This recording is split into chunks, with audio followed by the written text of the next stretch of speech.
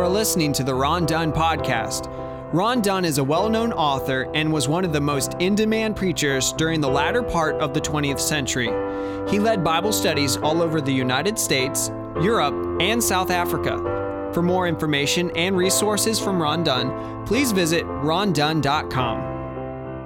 I want you to open your Bibles this morning to 2 Corinthians chapter 1. 2 Corinthians chapter 1. And during these 4 days that we have together, I'm going to be speaking to you out of 2 Corinthians. And I have to say at the outset that I don't know of any study that has blessed me personally any more than has my recent study of this letter that Paul wrote to the Corinthians, 2 Corinthians. And we're going to read this morning from chapter 1, and we'll read the first 7 verses. Paul, an apostle of Christ Jesus by the will of God, and Timothy our brother, to the church of God which is at Corinth with all the saints who are throughout Achaia. Grace to you and peace from God our Father and the Lord Jesus Christ. Blessed be the God and Father of our Lord Jesus Christ, the Father of mercies and God of all comfort, who comforts us in all our affliction, so that we will be able to comfort those who are in any affliction with the comfort with which we ourselves are comforted with God. For just as the sufferings of Christ are ours in abundance, so also our comfort is abundant through Christ. But if we are afflicted, it is for your comfort and salvation. Or if we are comforted, it is for your comfort which is effective in the patient enduring of the same sufferings which we also suffer. And our hope for you is firmly grounded, knowing that as you are sharers of our sufferings, so also you are sharers of our comfort. A few years ago, the great German theologian Helmut Thielicke visited the United States. And upon his return to Germany, one of his colleagues asked him, "What do you think of American Christianity?" And his answer was simply this: they have an inadequate view of suffering. They have an inadequate view of suffering. Now, I wouldn't be surprised if most European Christians and Asian Christians and African Christians would not say the same thing about our Western culture and about American Christianity. For many of those people have had to suffer for the cause of Christ, and to this day suffer for the cause of Christ. You and I have been called upon to do very little suffering. And as one man said, there's not anything that good yet can be said about suffering. And so we fail to see the ministry that God often has in the suffering of His children. Now, immediately as Paul opens this letter, he comes to this matter of suffering, which tells us that this is going to be one of the major themes of his letter to these Corinthians. And at the outset, he tries to set the right perspective upon it. From the outset, he gives us the divine perspective upon suffering. And so I want to share with you this morning what I think Paul is saying and what makes us come to realize what is an adequate view of suffering. What is the divine perspective upon suffering? And let me just mention, I have down here 7 things. I told you it's going to preach longer than I've ever preached before, but I really won't. But there are 7 things here that I want to share with you. First of all, an adequate view of suffering teaches us something about God that we did not otherwise know. All true suffering in the Christian life, if we have an adequate view of it, will always teach us something about God that we did not know, or either will emphasize to a greater extent something that we have known about God. Now you'll notice in verse 3, Paul breaks into kind of an emotional kind of blessing. He said, "Blessed be the God and Father of our Lord Jesus Christ." And then he defines him further with two phrases: the Father of mercies, or literally the Father of all pities, the pityings, and the God of all comfort. And so Paul, in his experience with suffering, has this to say: He is the Father of all mercies. All mercy comes from Him, and He is the God of all comfort. Now that first expression, He is the Father of all mercies, indicates God's inner feeling, God's inner attitude towards us. That inwardly, He is the Father of all mercies. He is the originator of all mercies. That's the indication of the word Father. That all mercies originate with Him. And that indicates His inward feeling. But the next phrase, the God of all comfort, indicates His outward action. That not only is God in His heart and in His being a Father of mercies, yet in His activity towards us, He is a God of all comfort.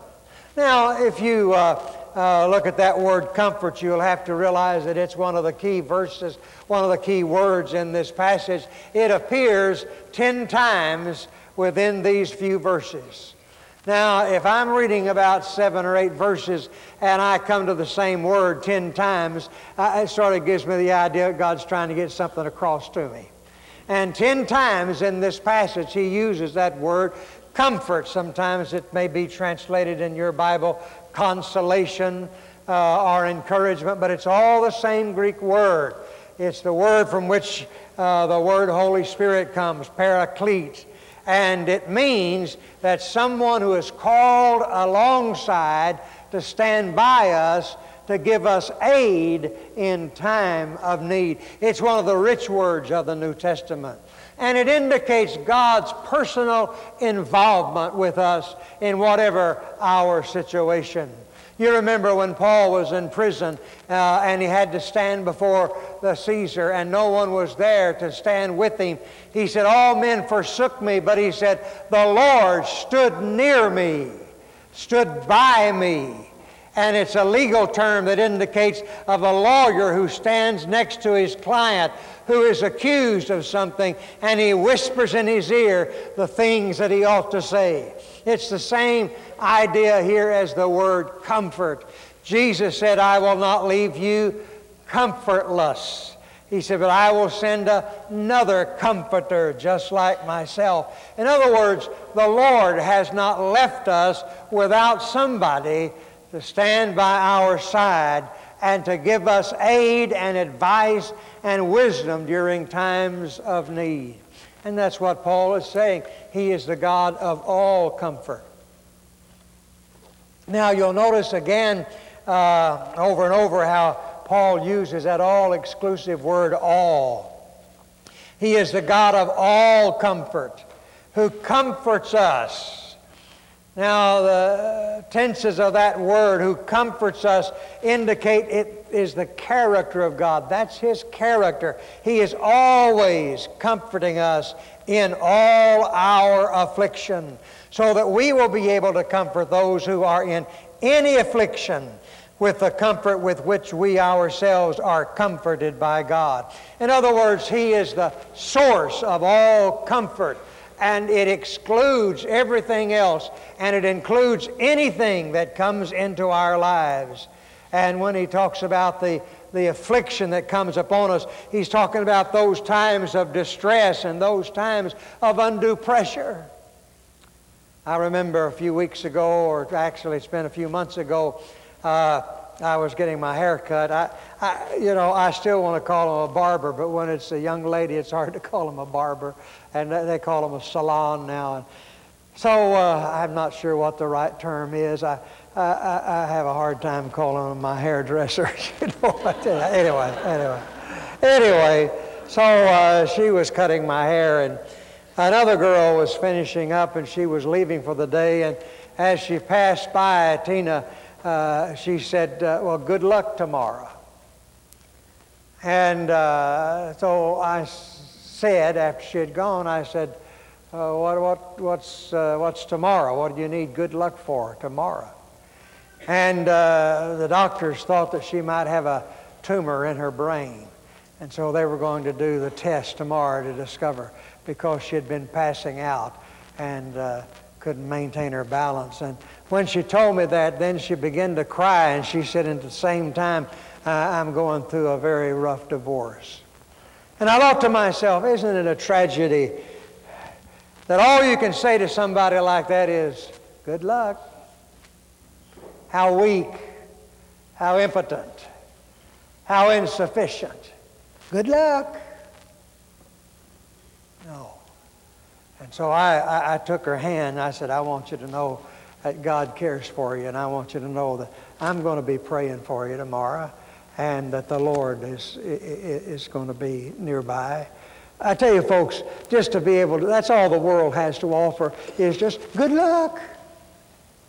Oh, listen, if I'm going in for something like that, serious, I want more than somebody just say to me, good luck. I want to know that there is a God in heaven who bends near me and is concerned about my situation, and who's there to extend to me all encouragement and all comfort and all strengthening there in that point of need. And I tell you, you don't learn that until you stand in those places. It's one thing to learn it from the Word of God, but it's another thing to learn it from your own personal experience, when there in the darkest of nights you can feel the presence of God.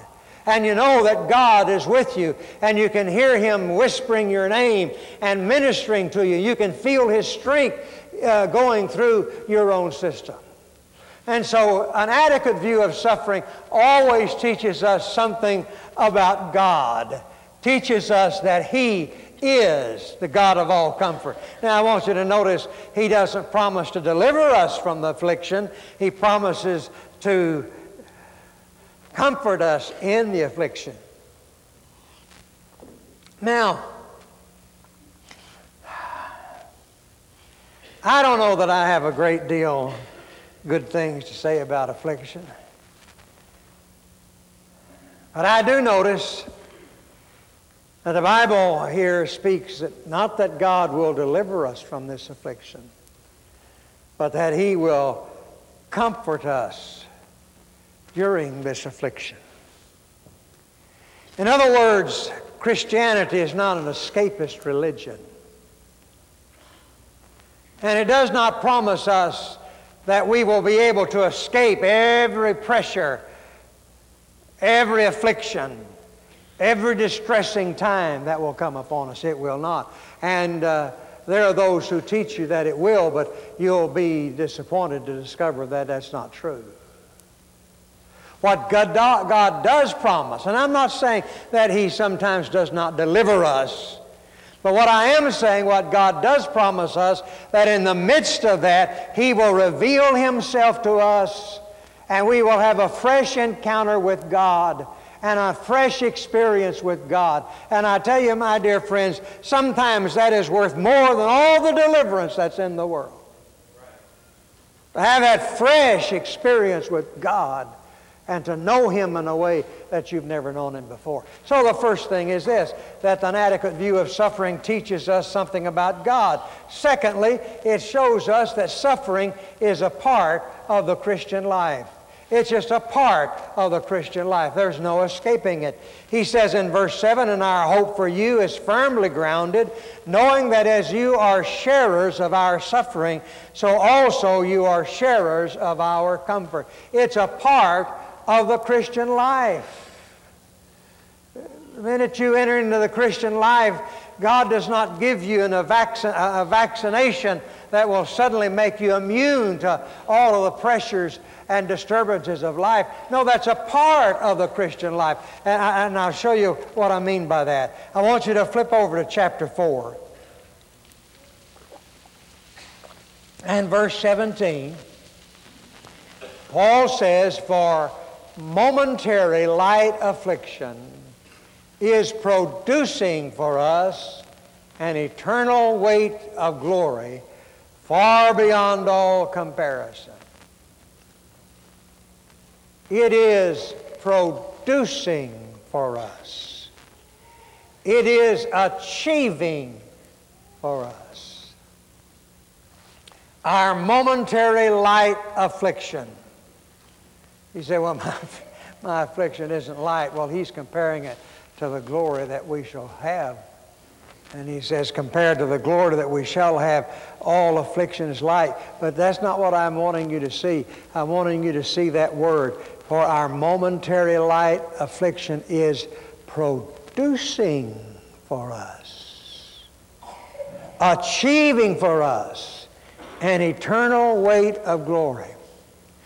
Now, it's not like this, that in our lives, of course, we have sorrows, and in our lives we have heartaches.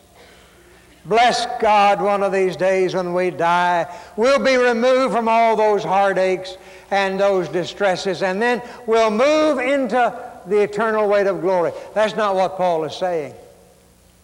Paul is saying that the afflictions which we now endure are actually producing that eternal weight of glory.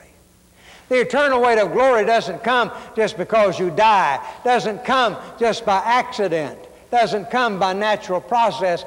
It is being produced and achieved by our momentary light suffering. You see, it's an essential part of the Christian life. It's the same thing that Paul says in Romans chapter 8, that whoever does not suffer with me shall not reign with me. And so whatever suffering, whatever tribulation, whatever pressure you're going through in your life right now, you need to understand that that is not wasted time and not wasted experience, but it is actively producing in your life an eternal weight of glory. Number 3, an adequate view of suffering teaches us that our sufferings are a part of the sufferings of Christ. You'll notice in verse 5, he says, "For just as the sufferings of Christ are ours in abundance, so also our comfort is abundant through Christ." He links our suffering with the sufferings of Christ. And that changes our sufferings totally, raises them to a new level, and clothes them in dignity. Our sufferings are a part of the sufferings of Christ. You see, grace is not going to do for you more than it did for Jesus. And God's grace did not keep Jesus from suffering, and it will not keep you from suffering. But the Bible says over and over again that there are some sufferings that Christ left us to do. Now, a believer, if he has the correct and divine perspective in his life, he recognizes that in his sufferings are a part of the sufferings of Christ. That ought to lend dignity to whatever pressure or suffering we're going through. Folks, Christ left some suffering for us to do. He said, "In this world you have tribulation, and the servant is not greater than the master. And if the master has suffered in this world, so you also will. But remember, you're suffering with Christ. And just as the sufferings of Christ brought about the salvation of many, so your sufferings in Christ, if you have the right attitude, will bring glory to God and others to Jesus Christ. Well, there's a fourth thing. We're going to do this after all. A proper view of suffering teaches us that our lives are linked together. That our lives are linked together. Look at verses 6 and 7. But if we are afflicted, it is for your comfort and salvation. Or if we are comforted, it is for your comfort, which is effective in the patient enduring of the same sufferings which we also suffer. And our hope for you is firmly grounded, knowing that as you are sharers of our suffering, so also you are sharers of our comfort. Do you see what I'm getting at? Paul says, if we suffer, it is for you. If we comfort, it is for you. Whatever happens is for you. In other words, Paul is saying, my life and your life, we are linked together. Now, one of the things that we'll see as we get further into 2 Corinthians is that Paul is, in a sense, a preacher fighting for his job. Because there have been some folks, we'll see this later, Paul calls them super apostles, who never suffered and always working miracles and always spouting off revelations and everything. And they were criticizing Paul. What they're trying to do is to dislodge their loyalty from Paul. And one of the criticisms they have about Paul and saying that he cannot be a true disciple is because of all the sufferings that he's gone through. You know, a true apostle is not going to suffer like that. Of course, we don't hear that today, do we? You know, a true Christian is not going to suffer like that.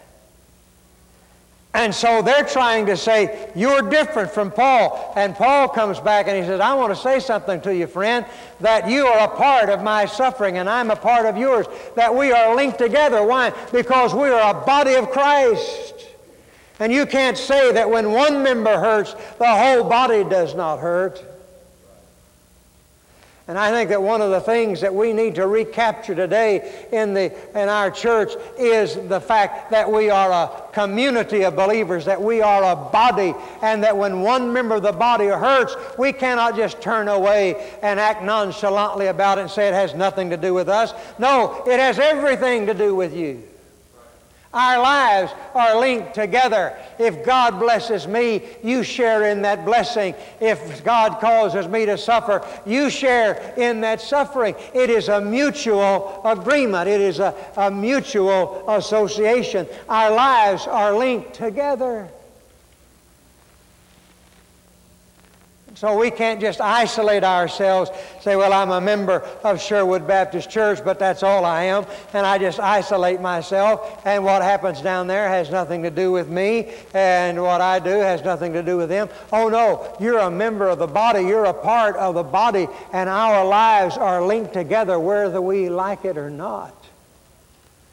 We need to once again recapture that attitude of a common community, of a common body, that we are all, our lives are linked together. And friend, it does make a difference to this church what you do with your life and how you live your life. Well, move on. Number 6. The suffering never outweighs the comfort. The suffering never outweighs the comfort. In verse 5, he says, for just as the sufferings of Christ are ours in abundance, so also our comfort is abundant through Christ. What is Paul saying? Our suffering never outweighs our comfort. That as our suffering is measured, so our comfort is measured. So that if affliction abounds in us, comfort also abounds in us. That God never puts more upon us than we are able to bear by His grace. You see, suffering never outweighs the comfort. And then there's one last word, and it is this. Suffering enables us to minister to others. It enables us to minister to others. He says in verse 4, speaking about this God who comforts us in all our affliction, so that we will be able to comfort those who are in any affliction with the comfort with which we ourselves are comforted by God. And again he says in verse 6, but if we are afflicted, it is for your comfort and salvation. Or if we are comforted, it is for your comfort, which is effective in the same patient enduring of the same sufferings which we also suffer. In other words, he's saying that if we suffer, Paul is saying, and if you go on and read verses 12 and following, Paul will talk about a great suffering that he has endured. But he says, if I suffer, it is for your comfort. Now that's an interesting statement. If I suffer, it is so that I in turn may be able to comfort you with the same comfort that I've received of God. You know, one of the amazing things about the Christian life is that God chooses to work through individuals. And He ministers to us through individuals. Haven't you been ministered to by individuals? You know, sometimes God just comes to you out of the blue and speaks to you, but isn't it true that most of the time it is through some other believer that God speaks to you and ministers to you? You see, God works through the individual believers of His church. And if I suffer, I'm not to look upon my suffering with, oh me, poor me. But I'm to say about it, what am I going to do with it? What now? Well, I guarantee you, sooner or later, somebody's going to cross my path that needs to know what I've learned during that time of suffering. And I'm to take the comfort that I've received from God and not hold it in myself and absorb it to myself, but I'm to take that same comfort that I've received from God, and I am passed on to you. And that's when you can tell the difference between comfort that you receive from people. You may be going through a hard time right now, and it may be a messy divorce, or maybe you have a rebellious child or something, and maybe someone who has never experienced that will try to come and comfort you, but it's usually pretty hollow. It doesn't mean a great deal, but it's when someone who's been there and has experienced the grace of God and has experienced the comfort of God, and when they come to you and they say, listen, I know exactly how you feel. I've been there, and let me tell you that God's grace will be sufficient. That makes all the difference in the world. God doesn't give me comfort just so that it may end with me, but so that I may pass it on to others. See, you are a minister of God.